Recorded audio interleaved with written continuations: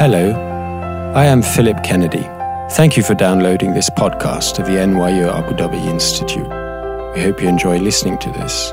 For more information about our programs, please visit www.nyuad.nyu.edu/institute. Thank you for this really thorough introduction, Philip. And Justin, thank you for inviting me. I'd been so looking forward to this trip. And I thank Nahid, who's outside, for doing a really perfect job in the logistics. And even the Nirvana travel agency has been fantastic. How many of you know Arabic? Mumtaz. Okay, so we're very good. The other thing that I did is I lost my glasses on my way here in Heathrow. And so if I wear these, it's not to be cool. It's just I want to see you because they're prescription. And I also want to say that it's been wonderful talking to different people today and feeling the energy and the joy about the students. It's been really fantastic. So again, thank you. And let me start. Sometime in the third quarter of the 18th century, the Damascene Greek Orthodox priest Mikhail Brake wrote the following. And I'm going to read it first in Arabic and then translate it into English.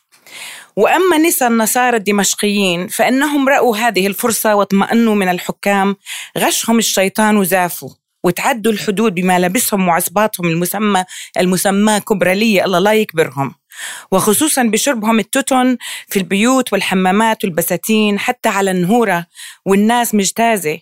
وما زاد على ذلك أنه كل نهار سبت يخرجوا بحجة زيارة أمواتهم للتل ويجتمعوا أجواق لشرب العرق والخمر والأكل والشرب والقهوة والعتورة واقفة ويختلطوا بهم حتى مع طول المدة ما بقي مدخرة ولا مخيبة بل الجميع زافوا. Is that Siri listening to my voice? I told you I project. وتعدوا الحدود أكلوا الحصرم ورجالهم درسوا.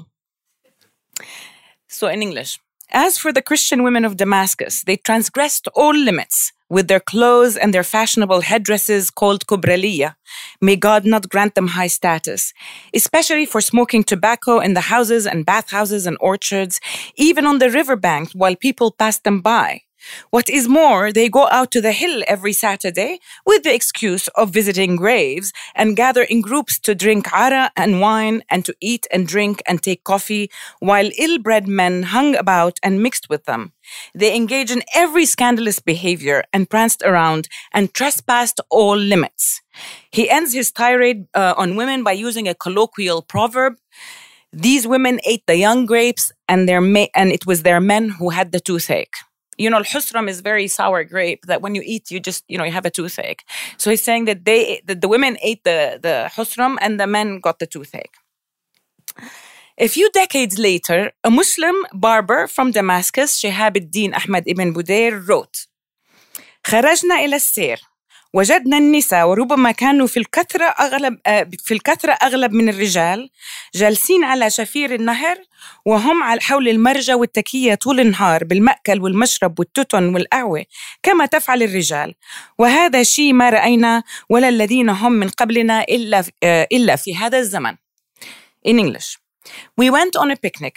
We arrived at Al-Marja and found women sitting by the river, perhaps in greater numbers than men. They remained around Al-Marja and Al-Takiyya all day long and were eating, drinking, smoking, and drinking coffee just like men. This is something neither we nor those who went before us have witnessed before these times. These quotations from two men of very different social backgrounds, the one is a priest and the other is a Muslim barber, but who nevertheless lived in Damascus in the same century. These two quotations have much in common, and I'm going to go through 5 points. First, the quotations come from books that were meant to be published, not from the author's personal notebooks. What is more is that these books were of the same genre and shared the same topic. They were chronicles, or what our authors called tarikh, which is history. In this particular period, Tarikh books were not about the past, but were records of events that occurred during the author's lifetime. In other words, they were contemporary chronicles. Chronicles are not to be confused with diaries. Both genres are similar in that they are records of events penned down by an author who serves as a witness of events. But the significant difference is that the diary is written for personal or private use, while the tarikh is written for an audience. It is meant to be a public document. Further, while Tarikh was not a part of the college madrasa curriculum, it had been a quasi-academic endeavor, generally written by scholars. And by the way, my talk is for a general audience, so the academics might want to quarrel with me, which is fine. We'll do it after the talk. I'm just generalizing at this point. This brings me to the second point. The identity of the author is quite unusual for such publications, such books. How many of you have heard of a barber who has written a history, whether in Arabic or any other language? Historically, with a few notable exceptions, tarikh or chronicles in Bilad al-Sham, which is the Levant, which is the Arabic-speaking Eastern Mediterranean, were written by the ulama, the scholars of religious sciences who served in a variety of functions, from jurists to judges to college professors to sermonists at mosques to leaders to prayers, etc. So reading and writing and the production of books, including history books, were activities that fell within the purview of the ulama, of the scholars. And though there is a long tradition of Christian history writing in the region, Christian chronicles historically were concerned with church and ecclesiastical matters. The history of Mikhail Burayk is significant that it is meant to be a history of his city, Damascus, and not of the church. And of course, the Christian community is his main subject. But the important part here is he says, when he starts his book, I am writing a history of Damascus. What is more, the barber and the priest were not the only unusual authors of books of history in the 18th century. In the same period in Bilad al-Sham, I was able to find chronicles by two different soldiers from Damascus, by Shi'i agriculturalists, father and son from Mount Lebanon, by a court scribe from Hims, and by a Samaritan scribe from Nablus. While this is not a huge number, it is still remarkable. To the best of my knowledge, this is the first time in all of Islamic history that we have so many people of such different backgrounds author books, and they all happen to converge on the text of the chronicle, on the same genre. So I'm still in point 2. Point 3. The third shared aspect of not only the two books that I talked about, from which I quoted, but all the books of the authors that I just mentioned, is that all the authors wrote in a combination of Fusha, High Arabic, and Ammiya, dialect. In this case, it's Levantine dialect. Most history books, especially those authored by Syrian ulama from the 18th century, had been written in High Arabic. While some scholars did use dialect now and then, their use was very circumscribed and was in the vein of a literary license. In the 18th century chronicles of the non-ulama, dialect and colloquialisms were used in abandon. And really, a lot of people who actually know modern standard Arabic don't know how to engage with these books. So number 4 is to note that the quotations is that one cannot help but notice that the authors, the priest and the barber, are really irritated. They complain about the scandalous behavior of women and reproach them for trespassing, for crossing limits of the space allowed for men. The priest simply says they have transgressed all limit, تعدوا الحدود. And for the barber, he says they do just as men do, كما يفعل الرجال.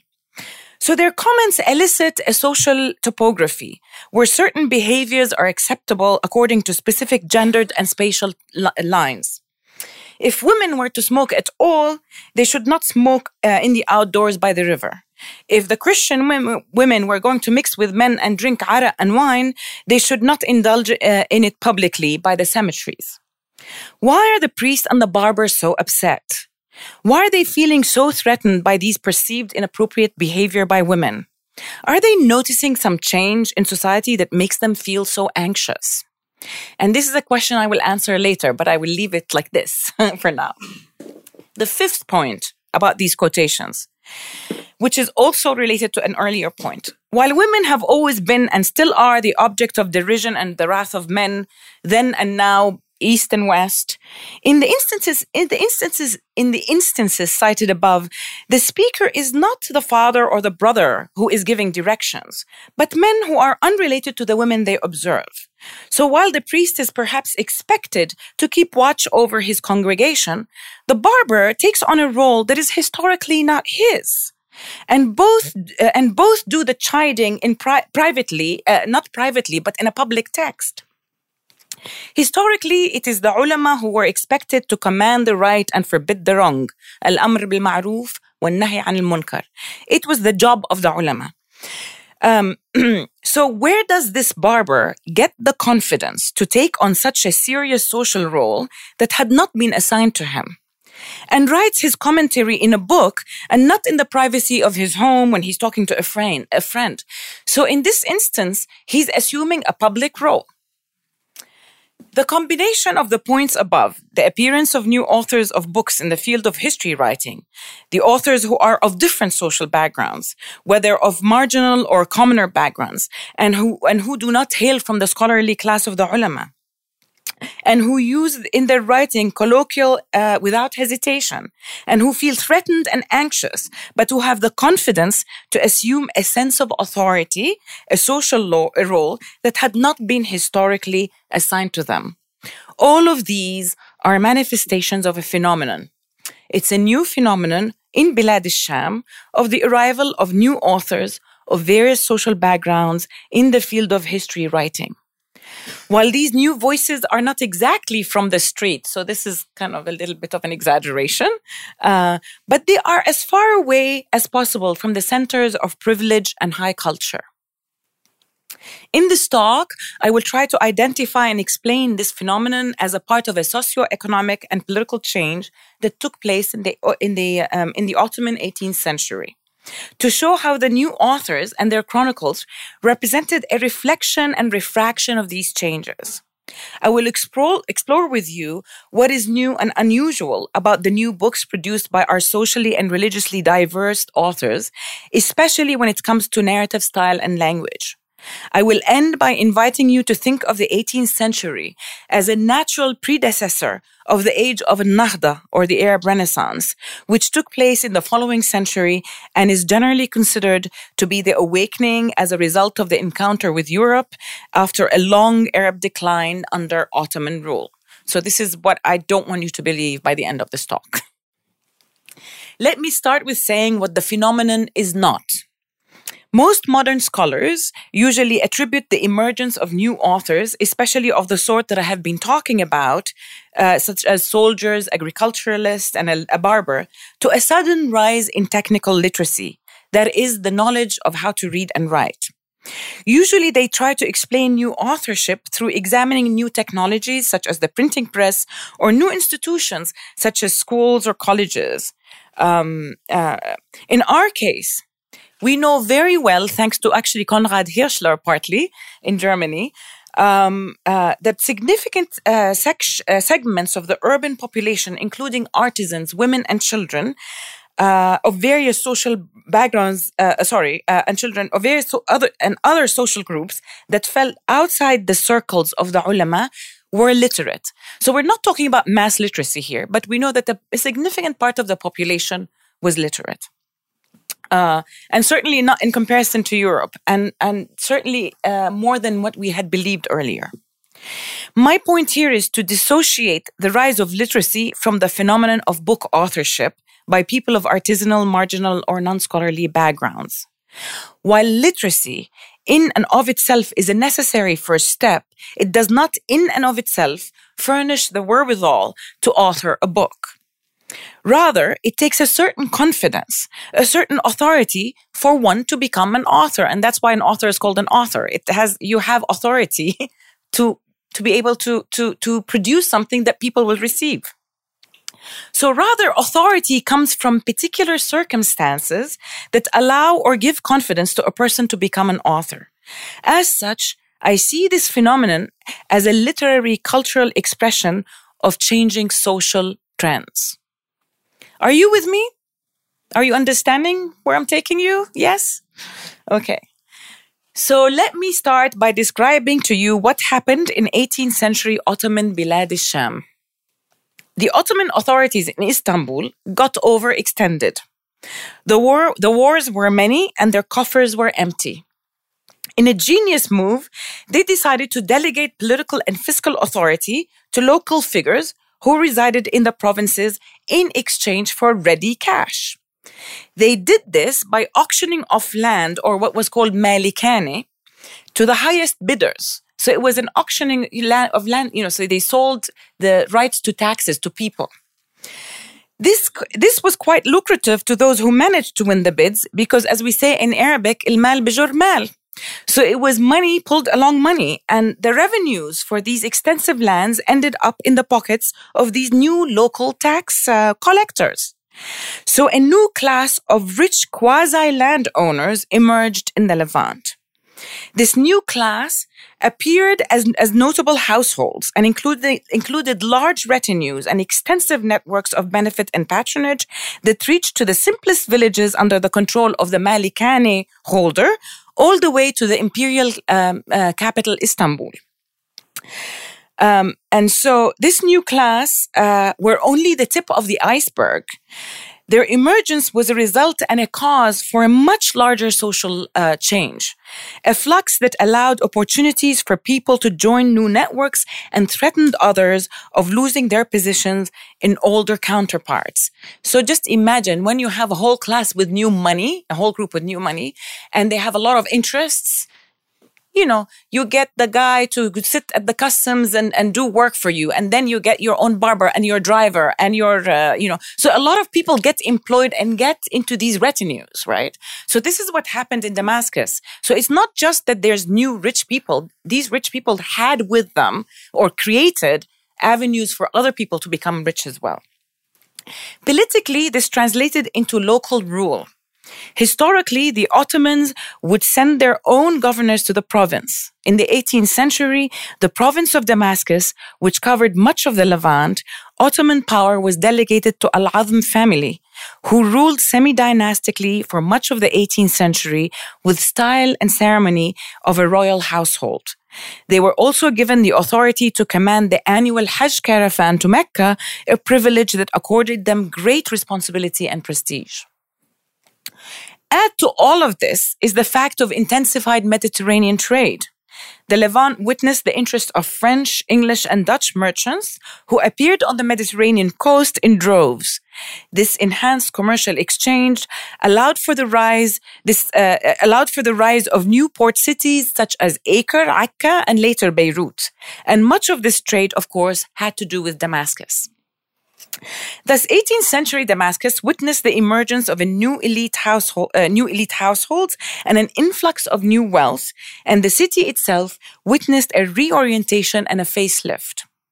The market, which had been traditionally based on the north-south axis, reflecting caravan trade between Aleppo and Mecca, changed directions towards the sea.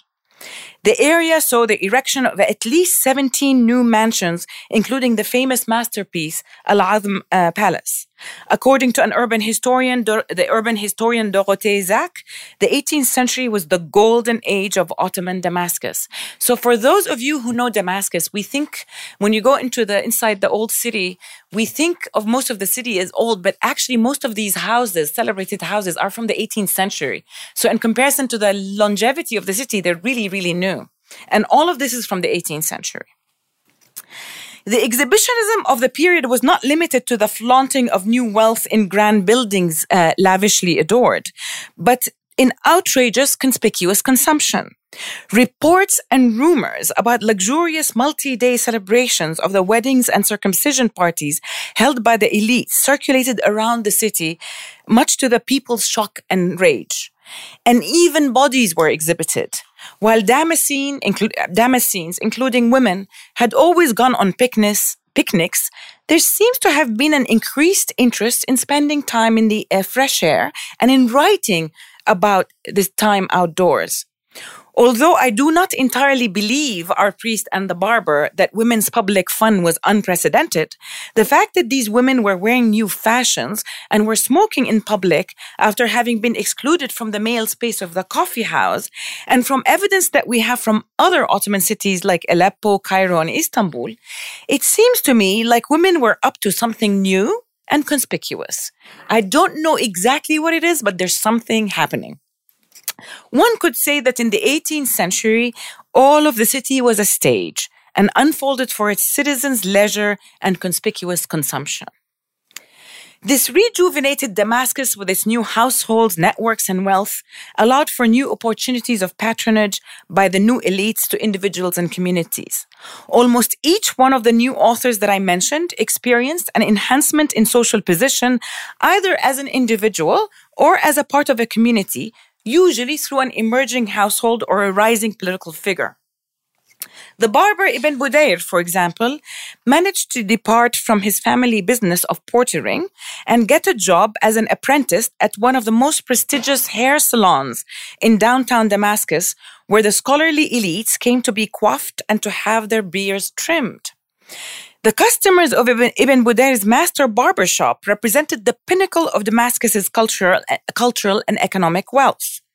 As a consequence, to his services to the scholarly elite, Ibn Budayr actually got a formal education with some of the notable scholars in town, and he read works of jurisprudence, mysticism, and law.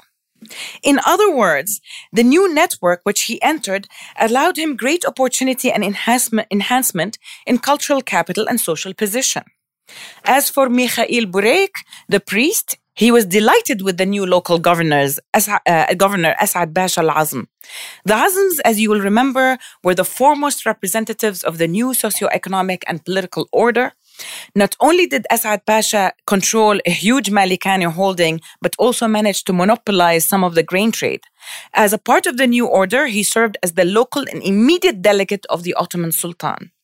According to Burayk, the rule of As'ad Pasha was especially clement towards local Christians, who were relieved from paying onerous taxes and who were allowed to renovate churches. So according to Burayk, the entire Christian community fared like the blossoms of April and May, مثل زهر نيسان وأيار.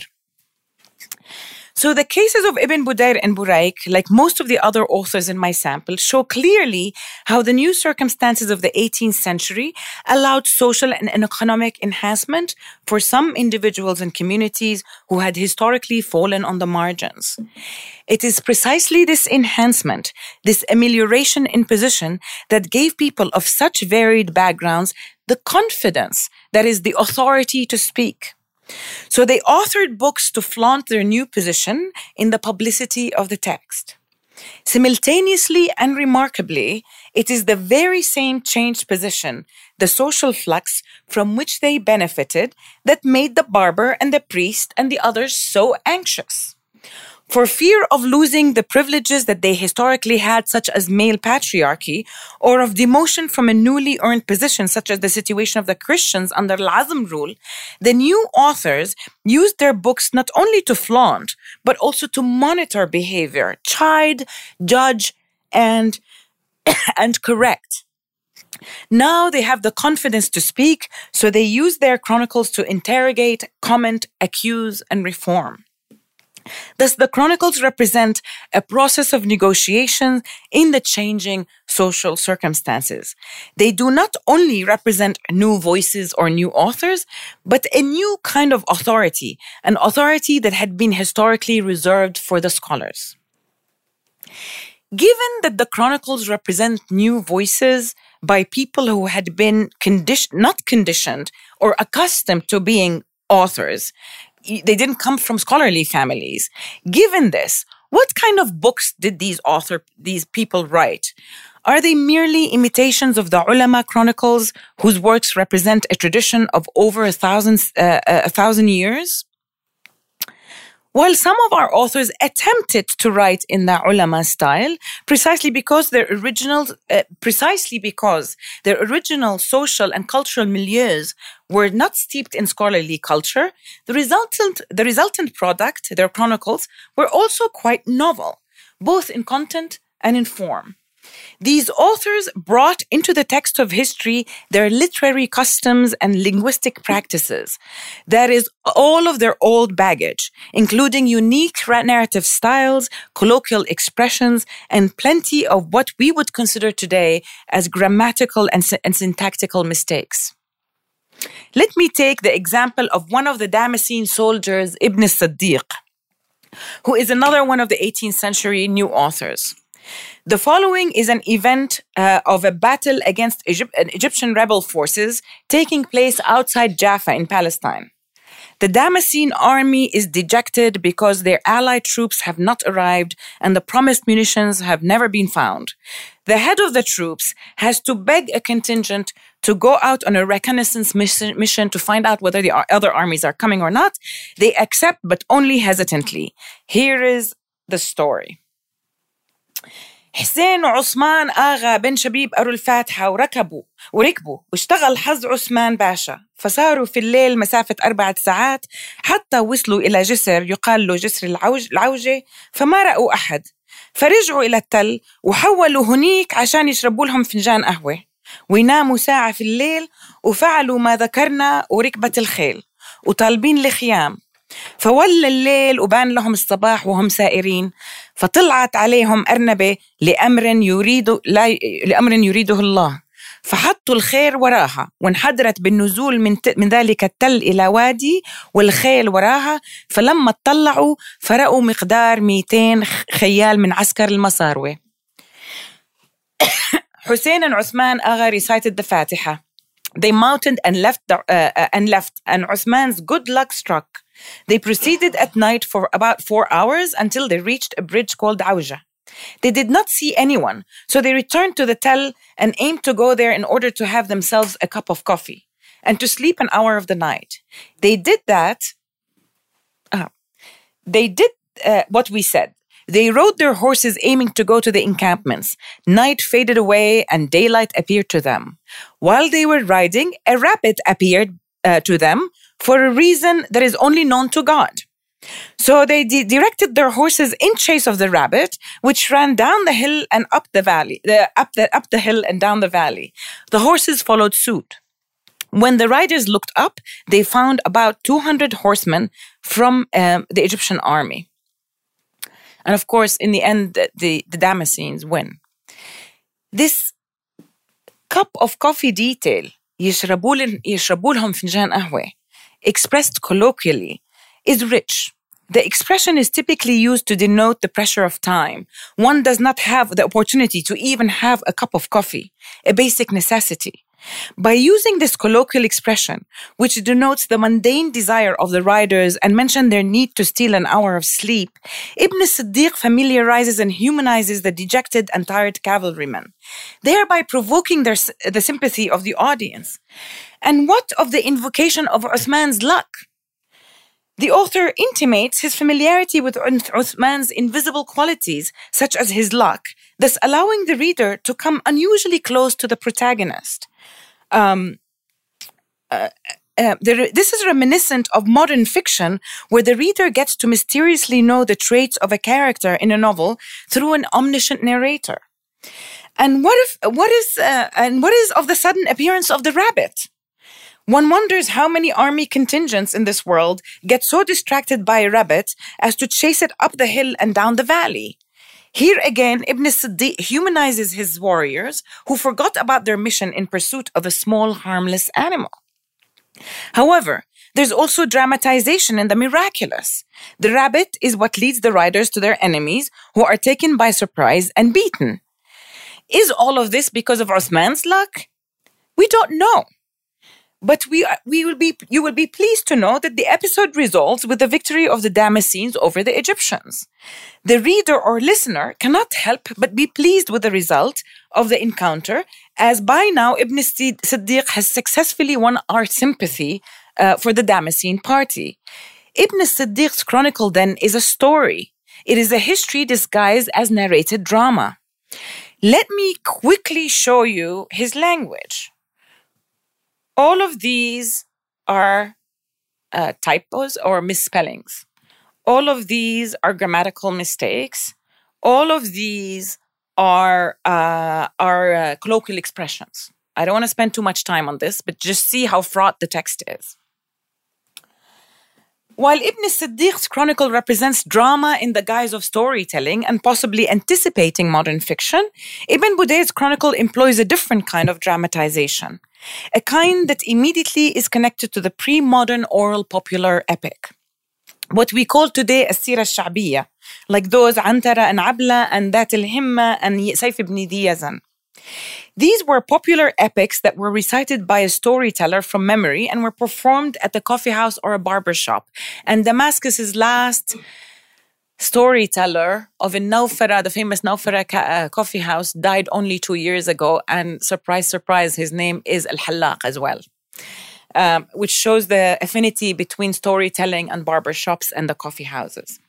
The genre of the popular epic is characterized by its heroic characters, its cadence and rhyme, and the fact that it renders colloquial expressions into Fusha and conversely colloquializes High Arabic.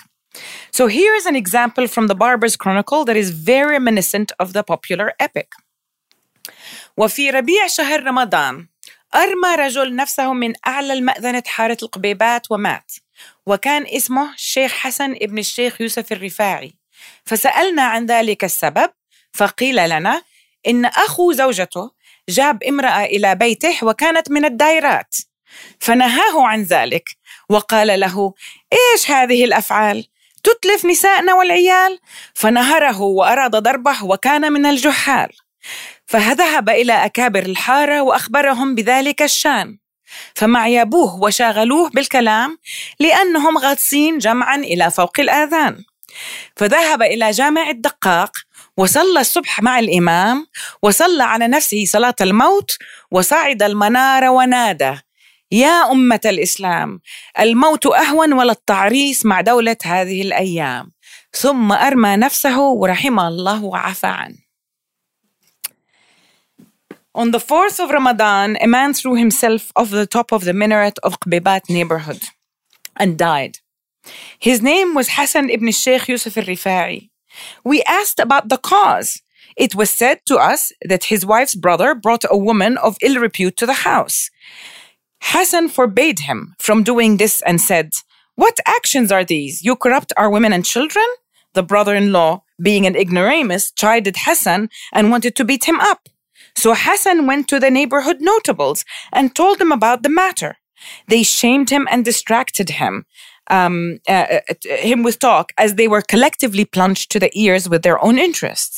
So he went to Daqqaq Mosque, performed the dawn of prayers with the Imam, then prayed upon himself the prayer of the deceased, climbed up the top of the minaret, and cried out, "O community of Islam, dying is better than pimping with the state of this time."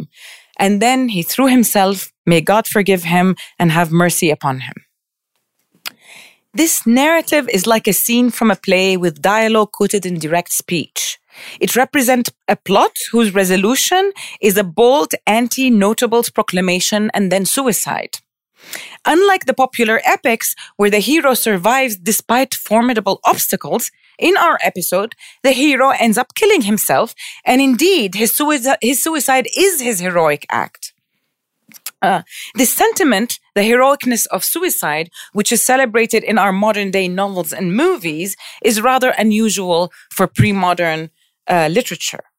Whether the story is true or not, the important thing is that Ibn Budayr believed that it happened, and more importantly, he saw it as a sign of social decay and a reason to blame the notables for failing to provide the necessary moral guidance, which is one of the main themes of his chronicles and the reasons for his irritation.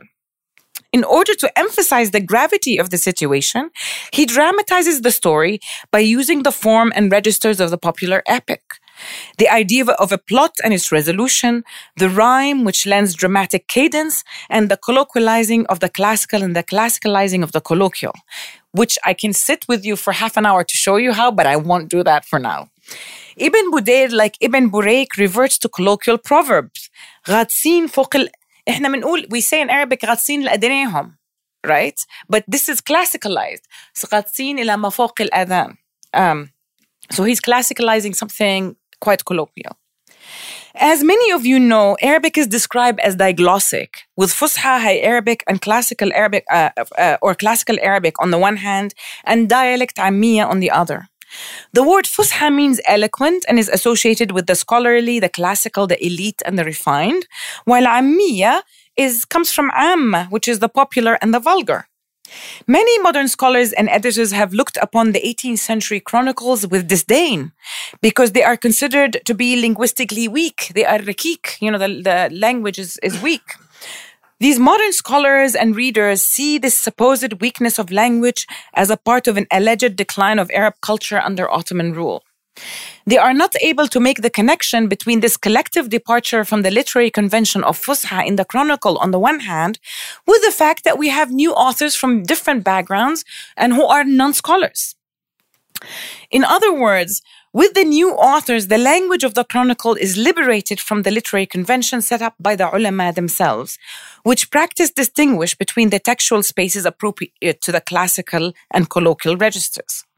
Indeed, most of our authors wrote in what in today's colloquial proverb we say بالعربي الفصيح.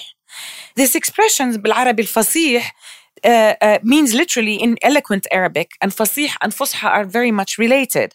But ironically, it is in fact itself a colloquialism that is used to refer not to classical Arabic at all, but rather to the idea of clear and expressive communication. So it's about getting the point across. So when you tell someone, احكي لي بالعربي الفصيح, it means just be straight to the point. Tell me clearly what you're saying.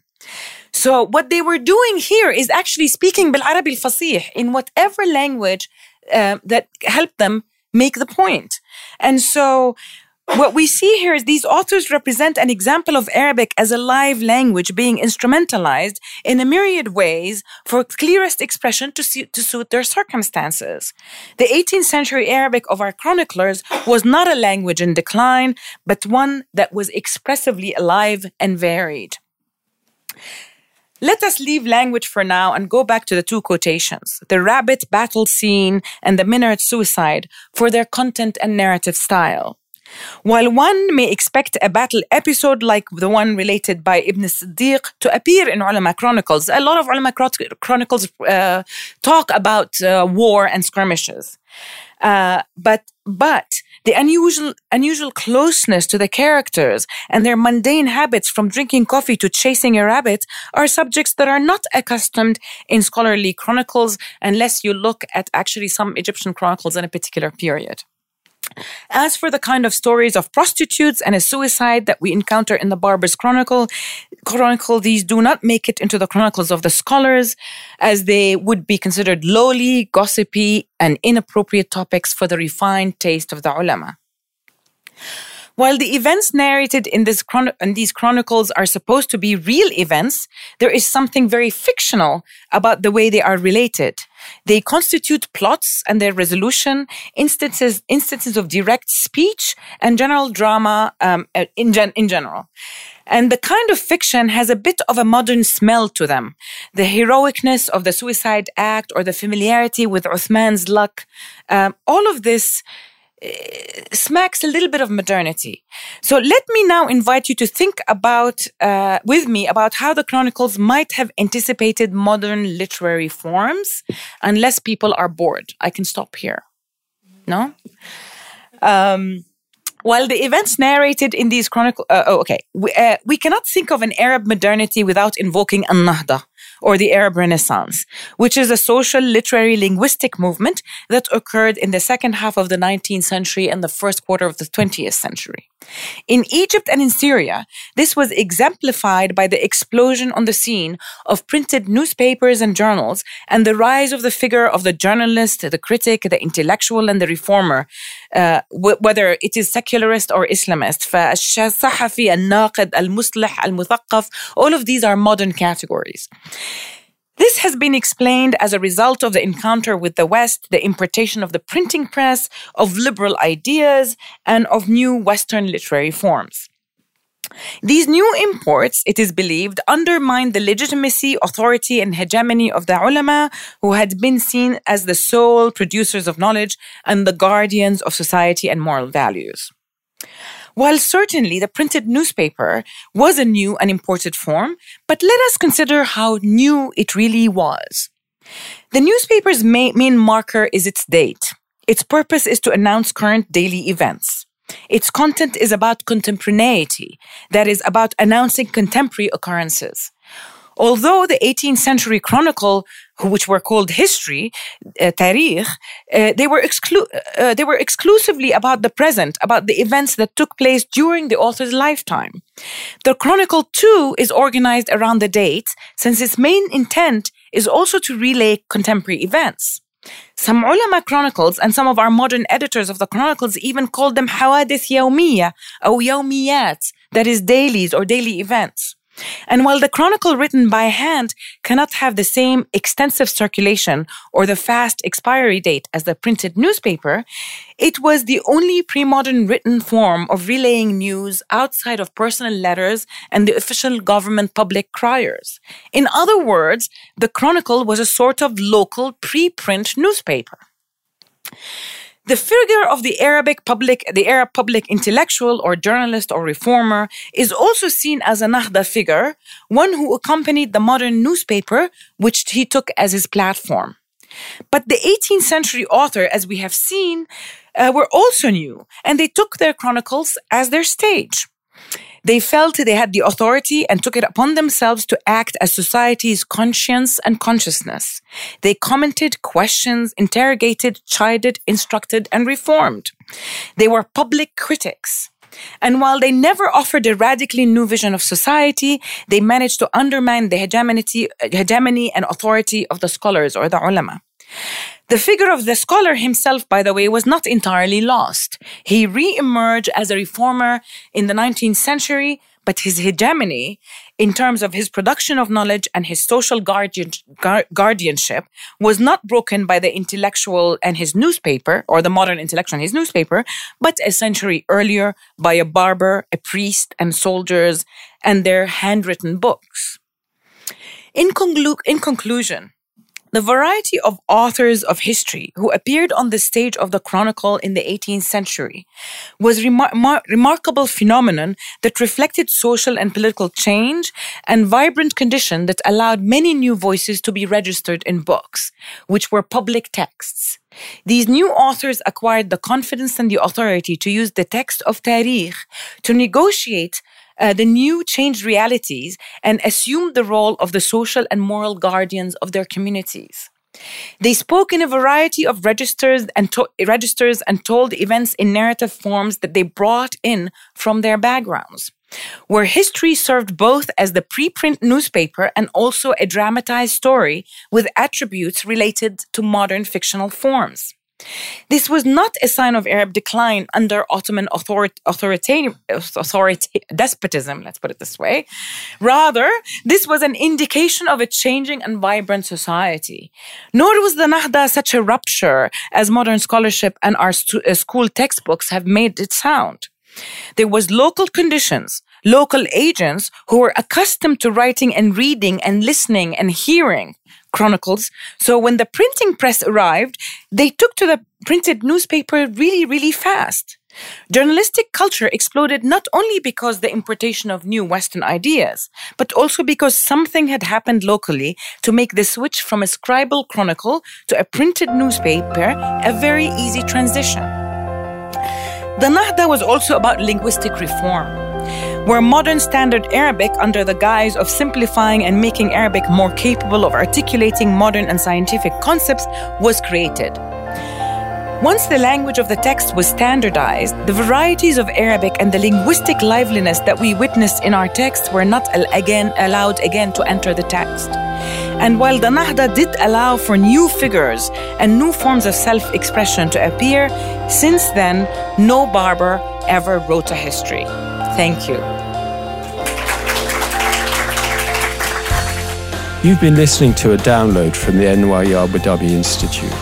You'll find more information on our website, www.nyuad.nyu.edu/institute.